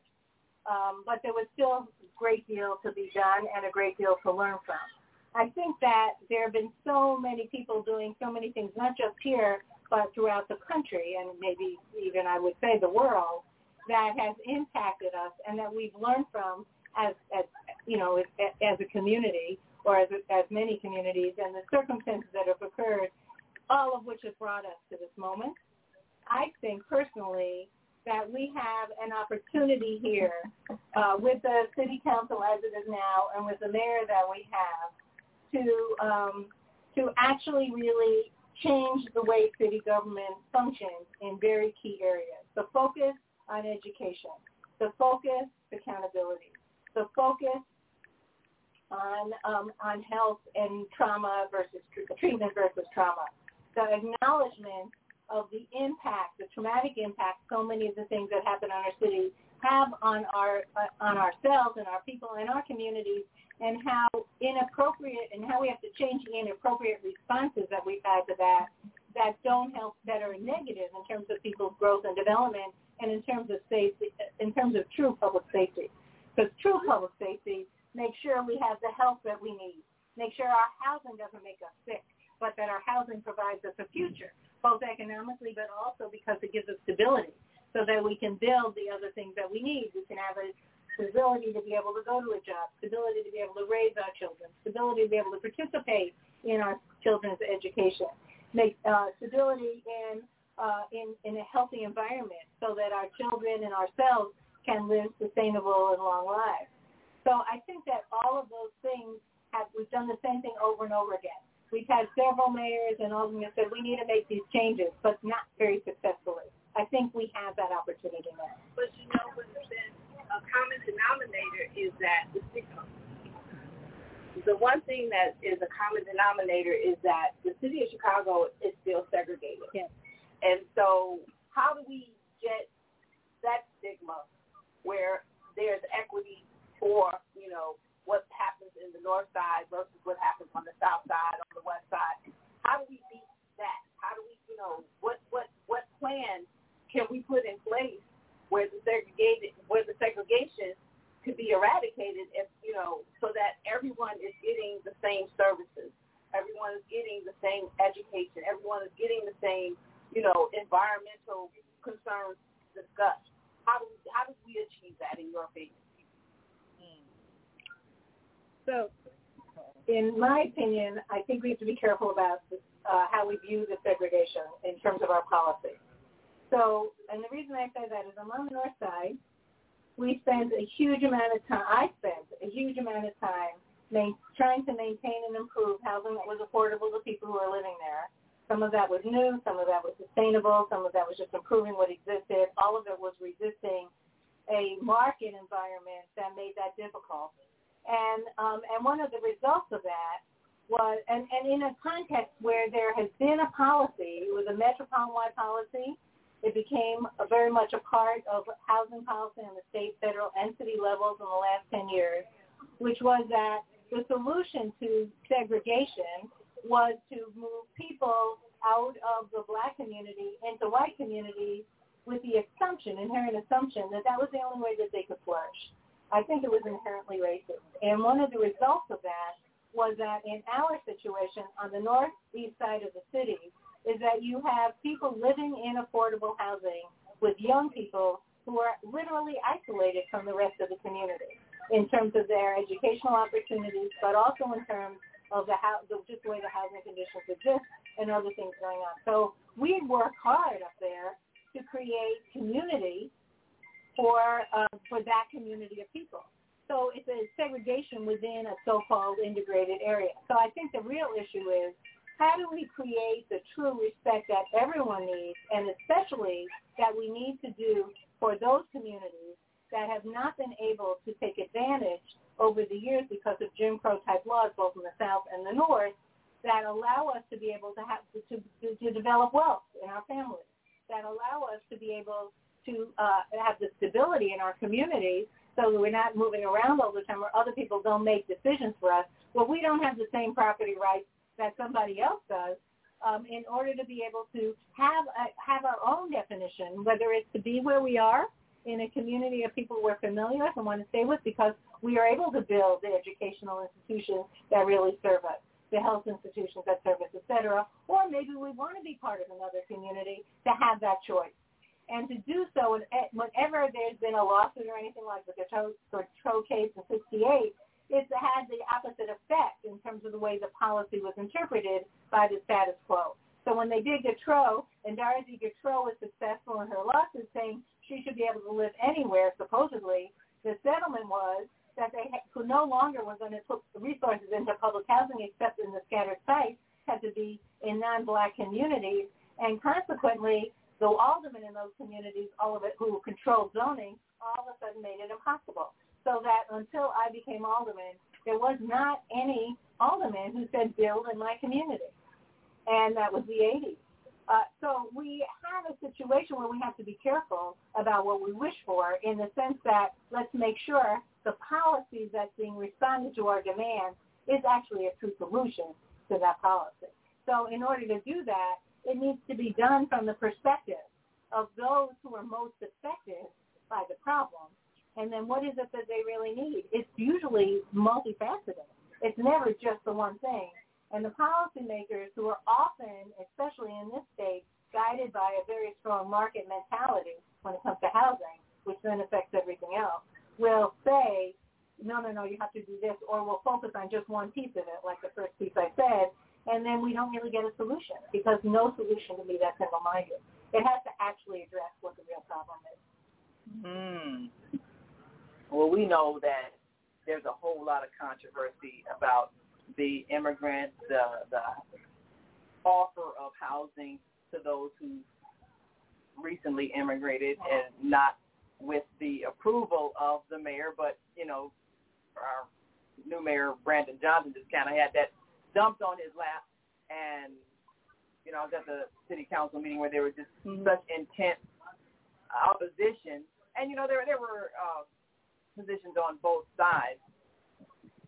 But I've also been to the police stations where I've seen mothers with children sleeping on the floor. So I see the human side of it beyond the politics. How would you see the possibility of resolving that kind of a conflict? Well, it's a representation of the complexity of the issues that we face because we're affected by everything that's happening in the world. We like to think it's just about our own community or our own city, but everything really does affect us, and this is a really good example of it. I think that for us in Chicago, it's helpful to remember our own history.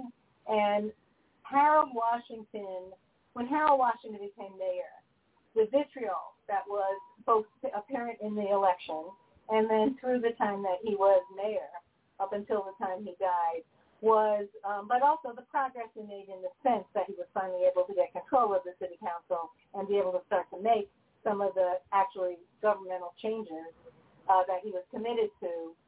Those things were really, they were, I think, typical of what was to come, given the new access to information by the internet, the access to people to speak out and face up whether they knew it was true or not through the internet, the ability to have a new amplification of hate speech, but also the other side, to be able to allow people to communicate and do all this stuff, but not having an ability, just having all that rush on at once. We're learning, right? I think it wasn't surprising to me, and I'm sure to others, that Barack Obama faced the same thing when he became president. There were two different people with two different sets of politics, but there was a lot of commonality in terms of the reaction and the response, but also maybe not in how they addressed a bunch of things, but certainly in terms of how within the context of where they were, more power in D.C., some less power, but still power in Chicago, where you're impacted by the power situation you're in. You want to do something other than the status quo of that power. You can't just do it overnight. So you pick different ways to do it, and they may, whatever. So, but that's very similar in both circumstances. And I think that that's just carried on to the point where we have now this incredible politics is just about being polarized. It's not about solving problems anymore. It's not about service. It's not about how do we make this a better place for everyone. What is the greater good? The greater good is lost in the polarization, and at least among people together. And so I think it's really important we go back to winning over hearts and minds and really talking to people we disagree with, and doing so in a manner that's respectful enough to get their attention or smart enough to get their attention to be able to start changing minds. But it means we have to also think about what they're saying. It also means we need a community. When you get it, what I learned, because I really thought it was important to put myself in other people's shoes, was that unless I had a partner who was with me, once I put myself in someone else's shoes to understand why they had such a different point of view, in order to be able to inform my own actions, to try and figure out how to move them in a different direction or engage them in my direction, I needed someone to bring me back. So I got into their head, but someone had to help me get back to my own plumb line in order to get to that point of learning from that experience. We all need that. You can't do that on your own. Sometimes you can do that in church, but I think maybe that's your community. But whoever you are and whatever community you have, that's what's so important about it. It allows you to go understand and respect, just like you were saying. I see this side of it and I see that side of it. Yeah. And both sides are legit. Yeah. How do you make them work? I think if we think about how we always used to talk about we need a piece of the pie and rework that to say we need to broaden the pie because there has to be a solution to all of this. And just because we help that person doesn't mean it's going to hurt us. It's just like when Howard was elected, all these white politicians were saying, and were winning people over against him by saying, they're going to come after you because, look, we treated them bad, they're going to treat us bad. And I think that we have to, that's why this whole question of love is so important. We need to have respect. We need to see each other as human beings. We need to understand the challenges we each have of it. We need to demand respect, but we have to give it as well. And part of that is earning it. So some of it is not just expecting that, but showing how it is, and then finding solutions that work for us all. But I do believe that if you identify a problem, you know there's a problem. You look at it from the perspective of those most impacted. You then look at the options, the various solutions you have, and how that relates to the rings, the growing rings around people like a tree, right? And how that has, what collateral impacts there may be, and taking that into consideration, take your best shot at the best solution, you will, and then carry it out wholeheartedly, you will have your best path to getting at a solution or learning what it might be. Every problem has one, but it takes work to figure out what the real solution is. It's easy, that's the problem with our politics and the polarization. It's easy to come up with a really simple answer or a reactionary answer, reacting to one simple problem without looking at the big picture and the whole context. It's why the book was hard to write, but why hopefully it's more readable than as stories. But the world is so different today than it was 30, 40 years ago when I started writing, not when I started writing. that I had to give context to all of it so people knew why that was an important experience and could see how it's different than today, but then also learn from that in their own experience. I don't have to spell that out. You know what your experience is. Just keep in mind what the history is, because we grow on what everyone has done before us. Yeah. Both the negative and the positive. We learn from it and turn what even was bad into something positive, like what we do next. What we do next. Well, now that brings the question, of course, and if you just tuned in, we are sitting here at the African Festival of the Arts, former Alderman of the City of Chicago, and her book is entitled Daring to Struggle, Daring to Win, 5 Decades of Resistance in Chicago's Uptown Community. And you want to come on down and get a signed copy of the book, and it's available at the Underground Books booth here at the African Festival of the Arts. And you've had an extensive career as an activist and then as an alderman and someone who's gotten some policies passed. So now what is next for you? Well, I am immediately, so I did the book, so I'm doing book tours and conversations, and I love the opportunity to have this narrative. I'm also kind of have gotten into metal art, so I'm doing sculptures with metal, which is like I love, and actually got into I did a series on this concept of building a fetus women. So I'm trying to figure out how to make that relevant. But I also am really interested in being as helpful as possible to, in terms of just looking forward and possibilities for the future. I'm working.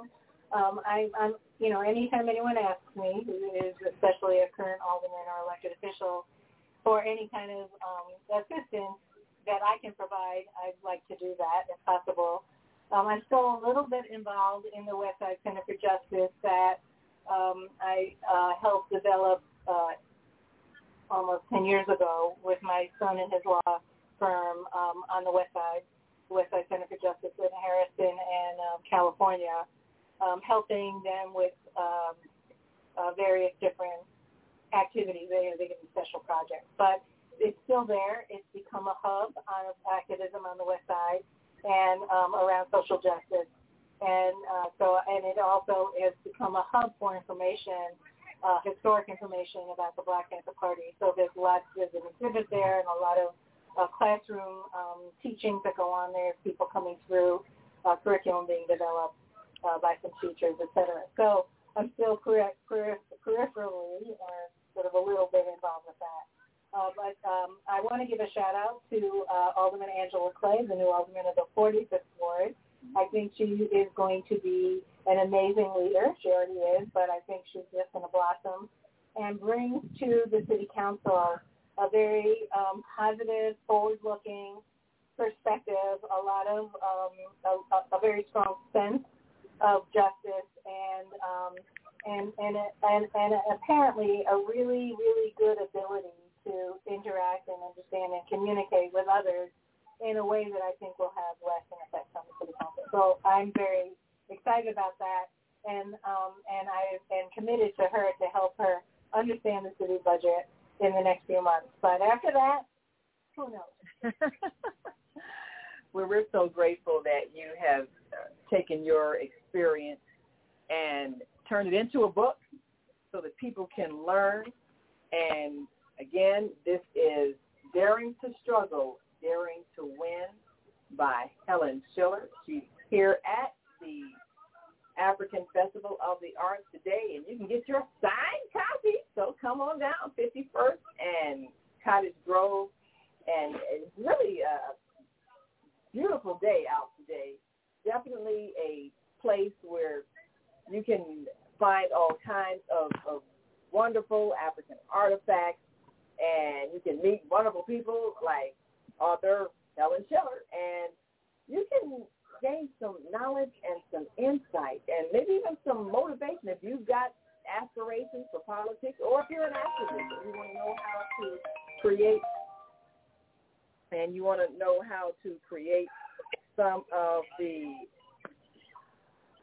coalitions that are necessary when in politics. One last thing before we go. if people are looking to make an impact, and Keisha was asking earlier, about the real polarization that exists in this city and the distrust. And as you mentioned, people saying things like, well, if they get in office, they're going to do to us what we did to them. How do we overcome that? What would you suggest if people really want to bridge the gap between the various very divided communities? What's the first step they can take? Well, first of all, I think that that our youth are much more. They're just way ahead of us. We're a few decades older. And I think that so in the 46-4, just as an example, the former alderman, the bridge between me and Angela, he had a different reputation, but in actual fact, didn't see a vacant lot that he didn't embrace in terms of creating market rate housing, with very little concern, if any at all, and really in a minimal, if not undermining, policy towards meeting the required affordable housing for anytime anything is built. There's some required. It was minimal at best, the least that could be done. And as a consequence, there was a real fear that that wouldn't be able to have somebody come in there who would be able to turn it around and maintain some kind of stability for people who are living in the community. As it turns out, there's many young people that moved into those buildings. They're much more progressive. There are many different backgrounds. And Angela won this election, I think, probably by more of a margin than I ever did. I mean, my elections were close. She won by 60%. And that's huge on the north side of Chicago. So I think that I'm saying that to say that things aren't exactly the way they were historically. They are changing, and a lot of the hope I have is in our youth. But I think that that doesn't change the need for us to be able to expose people to the realities of different people's lives, so that most people are sensitive to the struggles other people have when they are able to experience it without it being somehow a challenge to the way they live their life. And that's what we have. That's the challenge.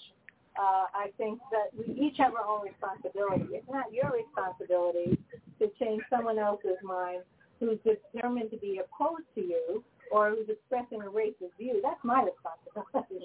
I mean, we all have some with that, but you don't need to be, I mean, someone doesn't need to be further victimized by somebody else's inappropriate behavior, what I consider inappropriate behavior, necessarily. Sometimes we have to do that or we have a reaction to it, but I think that each of us needs to identify the best role that we can play that is at the service of changing minds.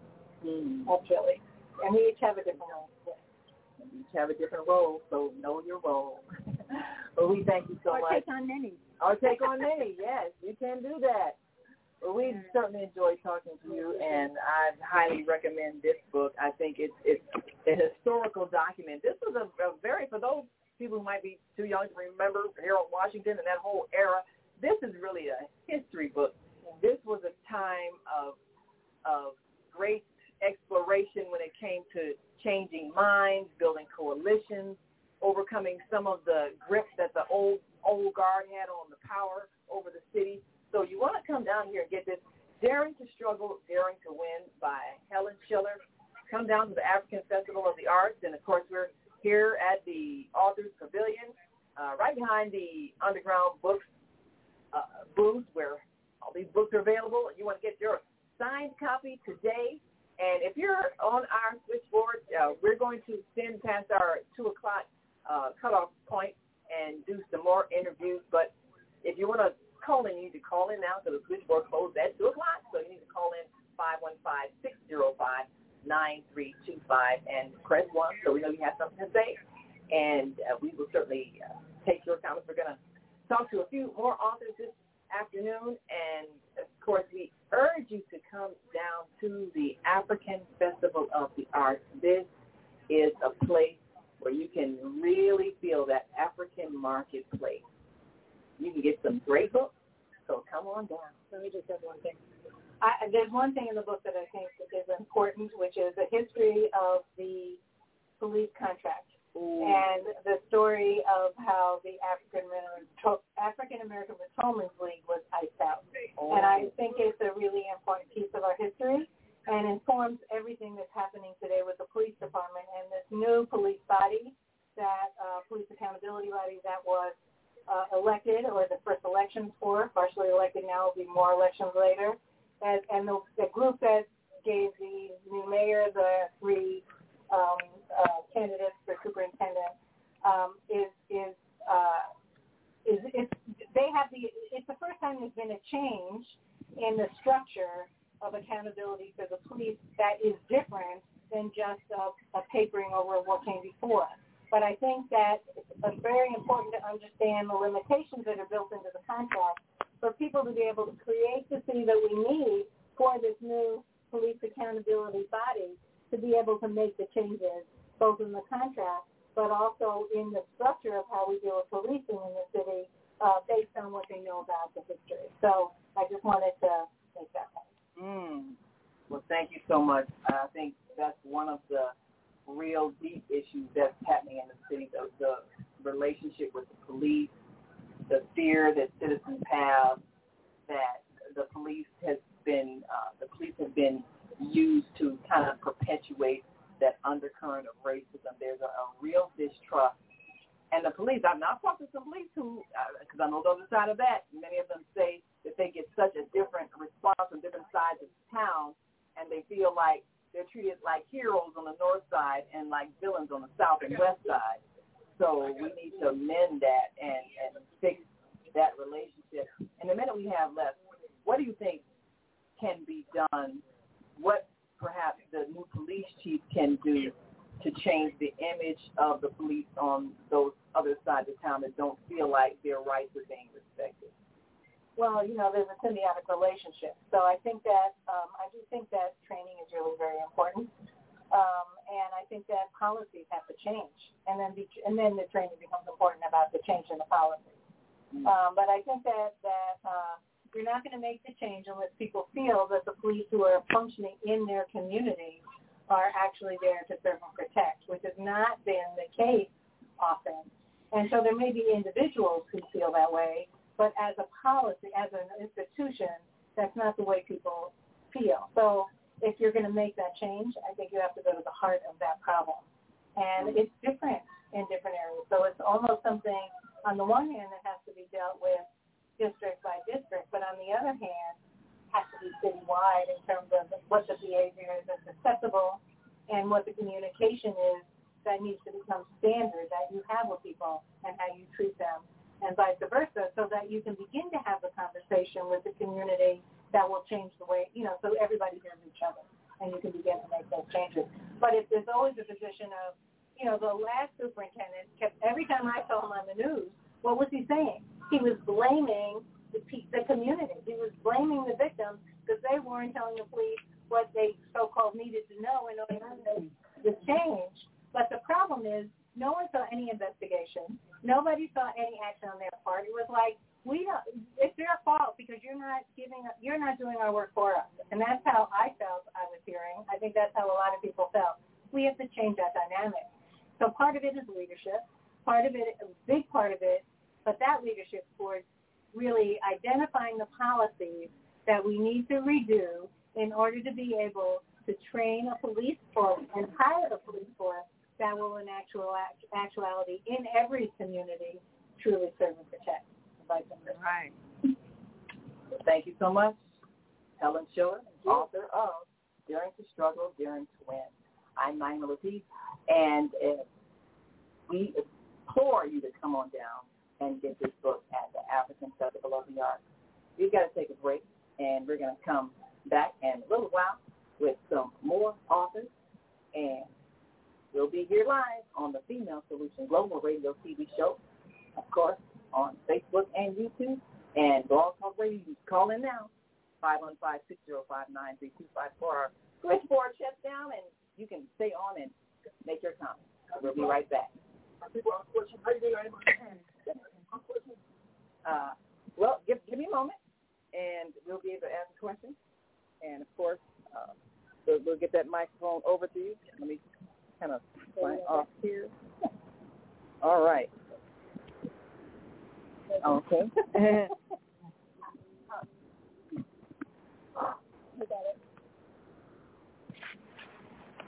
Okay. Good afternoon. My name is Dr. Wale Idris, the publisher of Africa USA Today magazine online. Well, thank you, Naima. You did a very good job, and thank you for coming to my event last Saturday. I appreciate you so much. So now, Ms. Helen Schiller, are you the same Helen Schiller that used to be the alderman of my ward? Yes.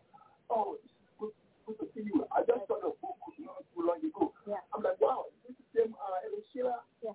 You were the first person that advertised in my newspaper a long time ago. I remember. I still owe you a lot of thanks. Thank you so much. So the question is begging to ask. I have not seen you in that neighborhood, 46, there's another what I mean now. So I keep asking, where is Helen Schiller? So what do you do now, if I may ask? And congratulations on your book, okay? Thank you.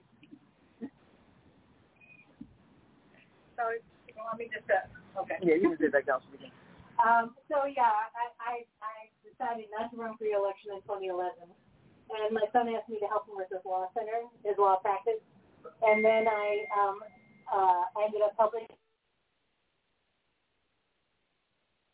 actually living in the same place, but doing other stuff. And then when they did the remap of the ward initially after I left, and again this last remap, they put me in a different ward. I didn't move, but now I'm in the 47th ward.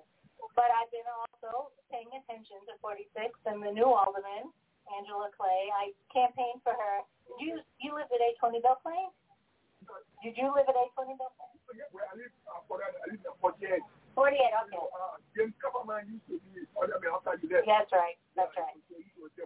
Yeah. So I was over there for one event for her. She wasn't with me. But I did do campaigning for her in this last election, as well as for Brandon Johnson. So, yeah, I have been actually, I was intentionally not involved in 46th Ward politics because I didn't want to be the alderman anymore. And I didn't get along with the new alderman. But Angela Clay, I think, is a star, and she will be a shining star. Good. So how is your book moving on? Moving fast? I think it's fine. We don't have an audio version. Okay. I'll be more than glad to promote it for you because I have a presence in social media influencer. So I'll talk to you about it. That'd be great. And I'm glad to partner with my friend, my partner there. Okay, to put it together. Thank you. Are we done? Yeah. Yeah, I'd love to do that. Thank you. You were great. Thank you so much. And you'll be right back. And of course,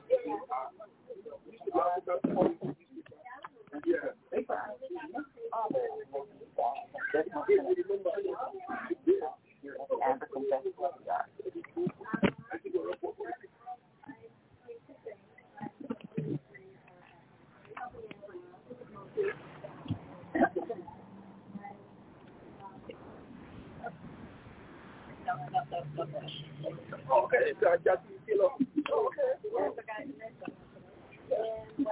Right.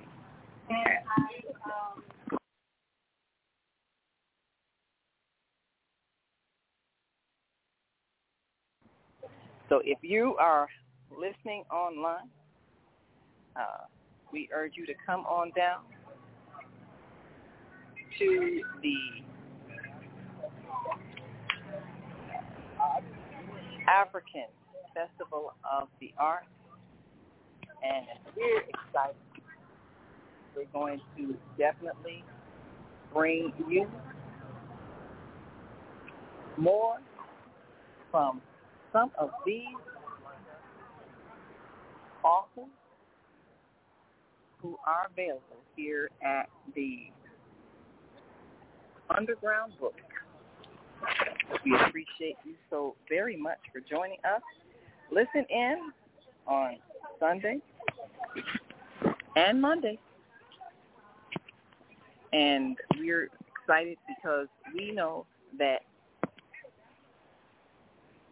if you are a book lover, you're going to find exactly what you're looking for right here at the African Festival of the Arts here on 51st and Washington Park, 51st and Cottage Grove. Definitely a place to be, and somewhere that we can make it happen, where if you are willing to come on down, you'll find what you're looking for. The African Festival of the Arts is here all the way and through Monday for this Labor Day weekend. And you'll have a chance to shop and find what you are looking for right here at the African Festival of the Arts. We are certainly grateful for those who are joining us, and we urge you to continue to listen in. We'll be covering more from the African Festival of the Arts. Now let's greet our global family and tune in tomorrow for Soulful Solutions with Soul Purpose Healing with Beata, and Monday Morning Mindfulness with Zelda Speaks. I'm Naima Latif, and we'll see you next time on the Female Solution Global.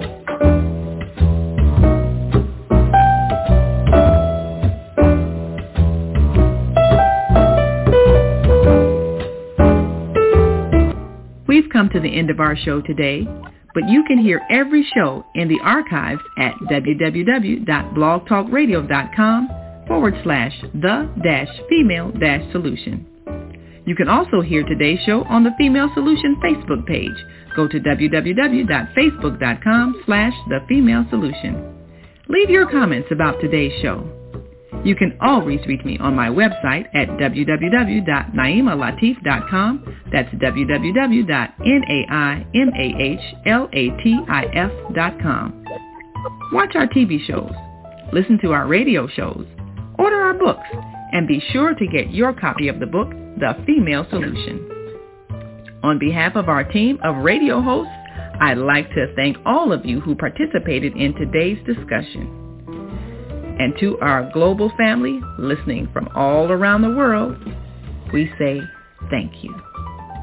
To our family in China, Sheshe, India, Zanyaba, Japan, Arigato, Korea, Kamsahamnida, Russia, Spasiba, Germany, Danke, Poland, Dziękuję, France, Merci, Spain, Gracias, Italy, Grazie, Egypt, Shukran, Ghana, Medasi, Nigeria, Eshe, South Africa, Ngiyabonga, Senegal, Geret, Kenya, Asante, Israel, Toda, Pakistan, Shukriya, Afghanistan, Tashakkur, Saudi Arabia, Shukran.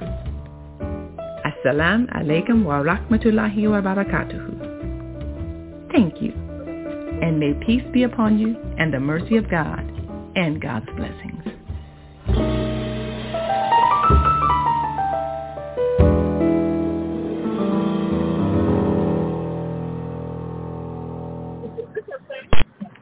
Okay.